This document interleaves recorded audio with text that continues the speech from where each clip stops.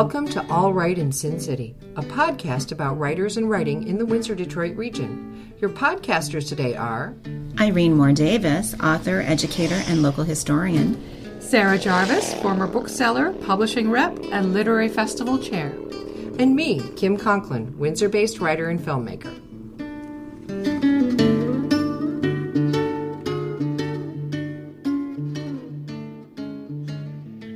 Our featured guest today is Carl Jurgens, Professor Emeritus, former English department head, and former chair of the Creative Writing Program at the University of Windsor.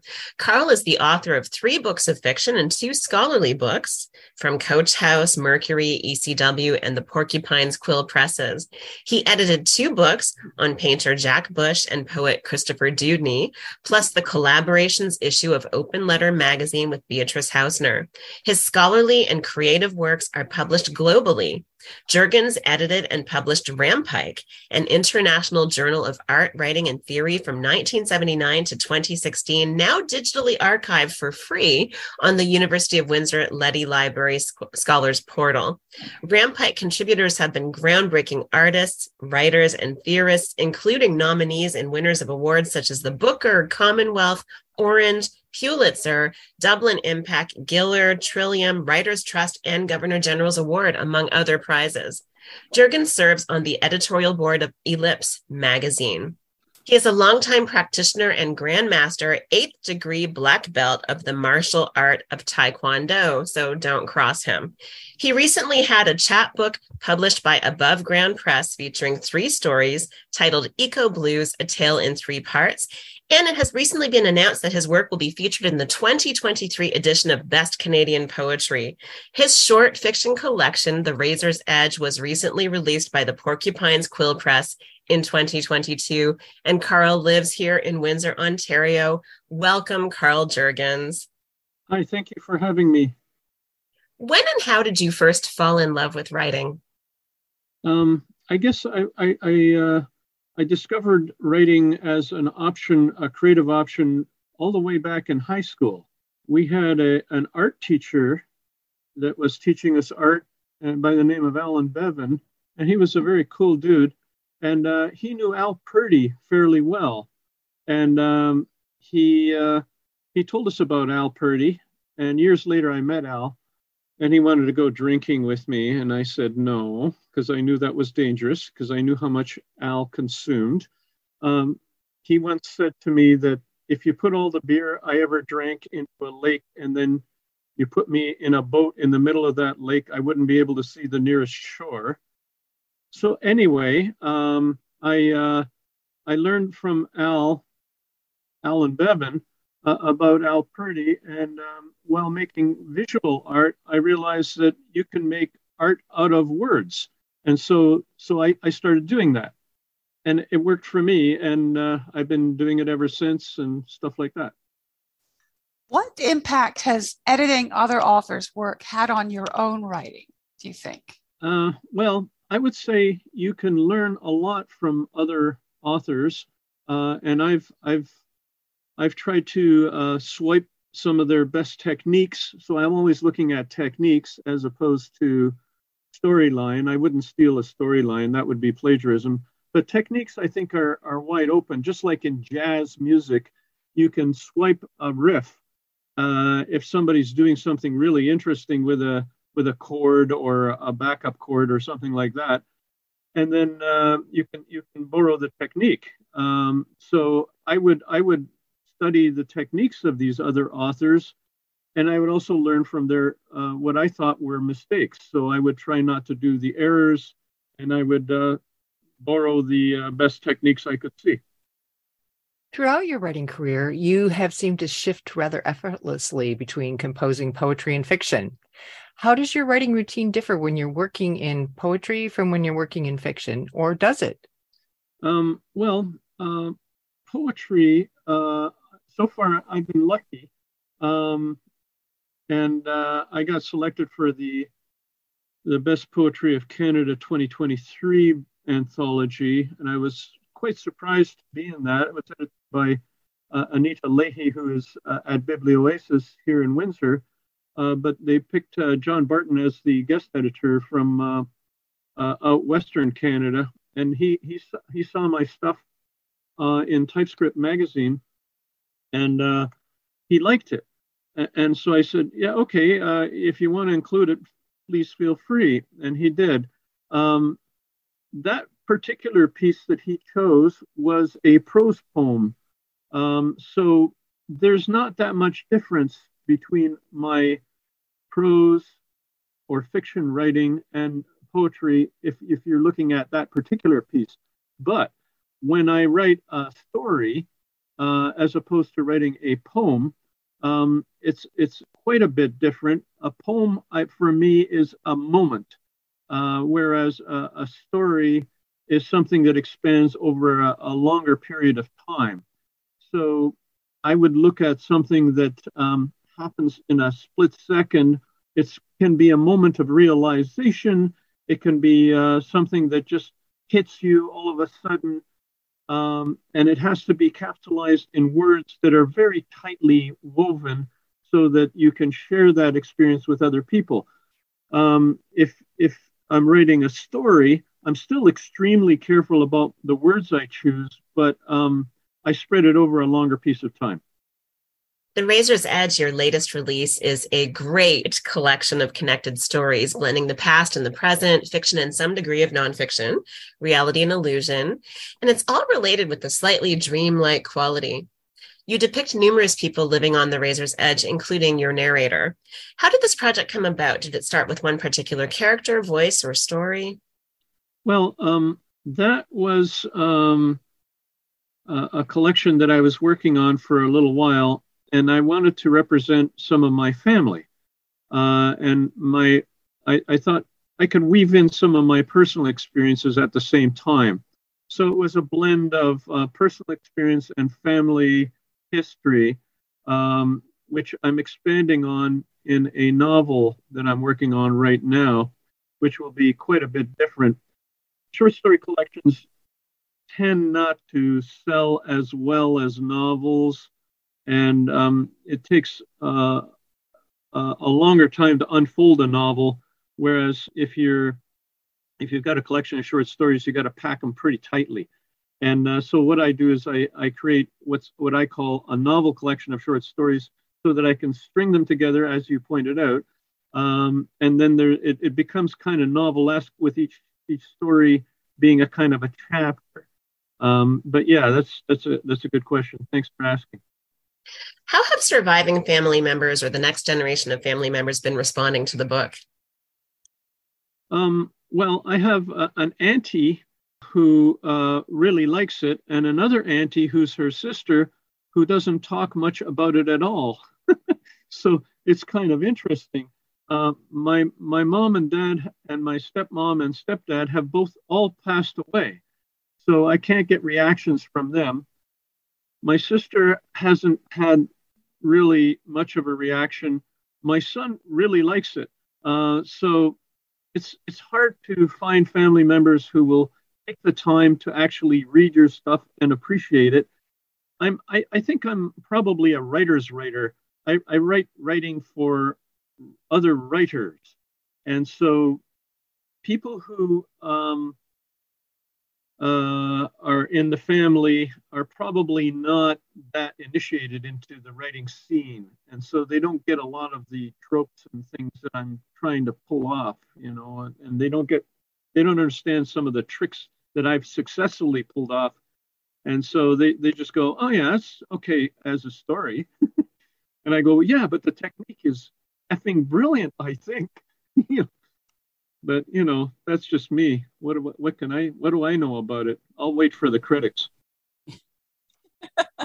And so what you do include all this autobiographical stuff, and you've included over the years a lot about your mom, your biological mom. So what guides your decisions about what to include and what to hold back, do you think? Well, a lot of that was about survival and the fact that both of my parents were refugees. And so I wanted to get that across. And I had family members who died in the Gulag, which was parallel to the Holocaust. And I wanted to set up a little bit of a parallel with that. And I wanted to, I'm not trying to compare horrors or the horribleness of war or anything like that. I know Leonard Cohen said, let's compare mythologies. I guess in a way it's a comparison of mythologies. So I dig back into personal family history, and then I write about that a little bit. So that's probably an answer. So this collection of linked stories moves around from era to era and place to place, locations where your families lived, locations where you've lived. In the book, Windsor and the Detroit River region are presented as a place of relative calm. What impact has living in this region had on your writing? Well, Windsor has been really nice because I used to live in Toronto and it was very stressful there. And a lot of my stories were about the stresses of living in close quarters with other people. And the pressure there is crazy. It can drive a person bonkers. Then I moved to Sault Ste. Marie for a while, where it was more relaxing, but it was also very cold in the winter. I remember one time it was June, and I was raking my backyard, and I had lots of leaves. And I said, oh, there's a newspaper underneath one of the bushes. I'll just get that with my rake. And I'm raking it out and trying to get it out, and it doesn't move. And I go, oh, why wasn't the paper moving? And I reach under the bush, and it's a patch of snow. This was in June. So I said, okay, I got to move somewhere south. So I looked around, and I went, what's the most southerly place with a university in Canada? And I went, Windsor.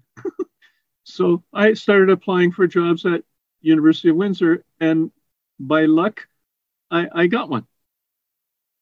Yeah, so yeah, anyway, so that's a partial answer. Toronto was about stress, and Windsor inspired me because I met people like Alistair MacLeod here and Eugene McNamara, fiction writers and poet writers, and we brought in people like Nino Ricci to the University of Windsor for a writer in residence, and so it was a place of creativity, I found, and I needed that breath to catch myself so that I could tell my stories, and Windsor gave me that opportunity. So I thank the city for that. So what projects are you working on now? Well, as I say, I'm working on a novel. I'm also working on a book about money. I just finished an anthology, a collection of short articles for a magazine called Hamilton Arts Literary, and I just did the launch 2 days ago. And it was a huge launch in Hamilton, and I would say about maybe 70 people showed up. It was a big crowd. There were a lot of artists and writers that were there, including some people that I know from Windsor. They cohabit between Hamilton and Windsor. And there are a lot of Windsorites that sometimes live in Hamilton. I'm not sure why, but they do. And it was a great event. So I've done work like that. And so like I've got 2 or 3 collections that I'm working on right now. One is a novel, and it's going to be about family history. One, interestingly enough, is about a collection of bits about money. So I want to write about money because I figure there's some cash in it, maybe, and I got to supplement my my retirement somehow when it happens, and or when the book happens anyway. So yeah, so that's a couple of projects, and then I've got another set of poems that I'm working on called Under the Canoe. I don't know if I'll get to it, but it's about Tom Thomson, and he's a member of the Group of Seven. The reason I want to write about him is because he came to me in a dream one time, and he was sleeping under a canoe, and he rolled out from under the canoe, and he started talking a blue streak. And I said, oh boy, if Tom Thomson talked to me like that in real life, I would have story after story or poem after poem. And so I thought, well, I better do something about that. And so maybe that's on my agenda as well. So I've got 3 future projects happening. That sounds awesome. Well, speaking about great projects, would you like to read something from The Razor's Edge for us? Oh, sure. Yeah. Okay. I'm wearing a watch just to keep an eye on. Small warning to your listeners at home. If you're buying a watch on Amazon, I learned the hard way that if it says you can swim with it, this only applies if you can already swim without it. Yeah, anyway. So. Okay, so this is a short excerpt from The Razor's Edge, and it's from a story called Cinderella Peccadilla. It's one of the early stories in the book. And as a preface, this very short excerpt is about a younger woman who's going through an emotional crisis while seeking her Prince Charming. So there's a kind of a Cinderella story behind it. And she's also a rock and roll musician who's hoping to get a gig at a place called The Palace. And she's talking about a very famous musician she knows. And so I said, well, that's one prince that could easily get you a gig at the Palace. And I wanted to say something about how trapped we get, especially when we get locked in on sex or money. So I got back to an armored car incident that I had mentioned earlier. And I told her about how they called it the Looney Tunes chase because it was in pursuit of something crazy. And I explained that the story was related to another situation that happened a while earlier when the back door of a different armored bank vehicle suddenly burst open. This kind of thing happens from time to time. It happened in Toronto along the Gardiner Expressway, and it happened on Interstate 20 in Weatherford, Texas. And it's always a big pile of money. The truck's backdraft sucks hundreds of thousands of dollars out the back door, and motorists go loony. They stop their cars, cause traffic jams while money floats up and down the highway or the freeway. In the northbound and southbound lanes, cross streets east and west, people get out of their cars, grab up as many bills as they can, stuff them in their pockets. One news agency reported money flying everywhere. People raked up fistfuls. Another report said it looked like an Easter egg hunt, with people bent over grabbing as much as they could and then jumping back into their cars and driving off. The armored car company is still waiting for the return of hundreds of thousands of dollars. They put ads in newspapers saying things like, if you picked up any money on the expressway, we'd appreciate its return. Your identity will be protected and you won't be charged with theft. The ads ran for about a month. You can guess what kind of response they got. Thank you, sir, for returning this $20,000 bundle. You are a gentleman. Allow me to give you a firm handshake. So I explained to Sarah that everyone gets lucky once in a while and sometimes stuff just happens. But other times we believe we want something, even if it's not what we need. And so she said, I think you know what I mean. And I don't want to end up like some rock and roll Cinderella talking about it in some dive bar after midnight when the carriage and horses have disappeared and I'm back on the streets again. And she said, thanks for telling me all that. I guess I'll do laundry now. And she hung up. So part of the preface is that she didn't know whether she should kill herself or do laundry. And so she decides to do laundry after hearing that little story. Anyway, so that's the end of that little bit. Wonderful. Carl Jurgens, thank you so much for joining us on the podcast today. The book is The Razor's Edge, published by Porcupine's Quill Press, and it is outstanding and kind of outrageous and wonderful. It's always a pleasure, Carl. Thank you so much. Well, thanks for having me on your show, and I really appreciate everything you guys are doing.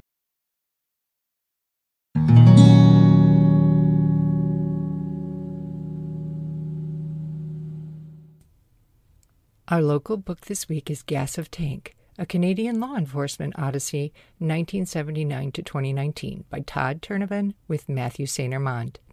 Here's a little about the book. Todd Turnevin believed in keeping things simple, marrying his college sweetheart, studying early childhood education at Ryerson University, and spending his life as a daycare teacher. To fund his education in Toronto, Todd worked a part-time job as a corrections officer. Although he spent a few years working with kids, Todd's experience in corrections propelled him into a 30-year career with the Ontario Provincial Police. Todd used his innate cleverness and gamesmanship to outsmart the bad guys and life hack cons into doing the right thing, to inform on each other. Todd wasn't just about policing, he sought to actually solve crimes, and he never fired his weapon at another human being during his entire career. In this clip, we'll hear about a jailhouse brawl that took place in 1979 right here in the Windsor Jail, just 90 days into Todd's career as a corrections officer. Here's Matthew St. Armand reading from Gas of Tank. That morning, 2 members of an outlaw motorcycle gang, OMG, were transported from federal custody to the Windsor Jail after being granted an appeal on their triple homicide conviction. A poet or anthropologist might have viewed the brawl as symbolic of the mood among Windsor residents who were outraged by the appeal. The Moy Avenue murders, as local media referred to the horror, occurred in January 1976. A vicious triple slaying of a middle-aged man, his 19-year-old son, and the son's 24-year-old girlfriend in a home on Moy Avenue. Each had been shot, stabbed multiple times, and beaten. Seasoned detectives said it was the worst carnage they had ever seen. The murderers were eventually arrested, tried, and convicted, but the raw, painful memory was ripped open 3 years later when a Windsor court decided to review the case. The Windsor Jail took no chances, bringing in bomb-sniffing dogs to inspect all incoming vehicles. The prosthetic leg worn by one OMG member, having lost the limb in a motorcycle accident, was scrutinized for contraband. Additional COs were brought on shift in case an inmate attempted to elevate his status by going after one of the gang members. For their own part, most Windsor Jail inmates were excited by the visiting OMG members, like kids at hockey camp awaiting the appearance of an NHL star. Shitbags, one senior CO observed, giddy about meeting super shitbags. An OMG member in Windsor deliberately got himself arrested so he could spend quality time with his buddies behind bars. He ended up being a fervent participant in the fracas. As I stood there in the SEG unit, the sound of the brawl grew louder, utterly unhinged as it spilled down the stairs into the area. Amid the din, I heard the voices of my colleagues, men built like brick shithouses, with voices like cement mixers, men of good humor, gargantuan thirsts for booze, quick to joke, show mercy to the meek, or administer attitudinal readjustment to those who refuse to get with the program. I replaced a clipboard on a hook by a seg cell and ran to the end of the corridor. There I beheld a trio of flailing inmates in their cheap denim jeans and low-cut canvas sneakers clashing with a gaggle of COs in their government-issued green blazers and polyester gray slacks. At such moments, my campus self peeked through the curtains and observed the sheer absurdity of how my CO self spent his time. My last part-time job, I drove a delivery car for a neighborhood pharmacy. The thing that amazed my campus self was that my CO self was comfortable in this setting. Didn't enjoy it, but somehow dealt with it. After all, the Windsor Jail was just a part-time job. My campus self had the future all worked out. So, it mused, viewing the bedlam, how the hell did I get here? Gas of Tank, a Canadian law enforcement odyssey 1979 to 2019, is available at the Walkerville Artist Collective, Storytellers Bookstore, and Juniper Books. Thanks for joining us. Look for more episodes of All Right in Sin City wherever you listen to podcasts, or check out our website, allrightinsincity.com. For information and announcements of new podcasts, sign up to our email list or follow us on Facebook and Twitter.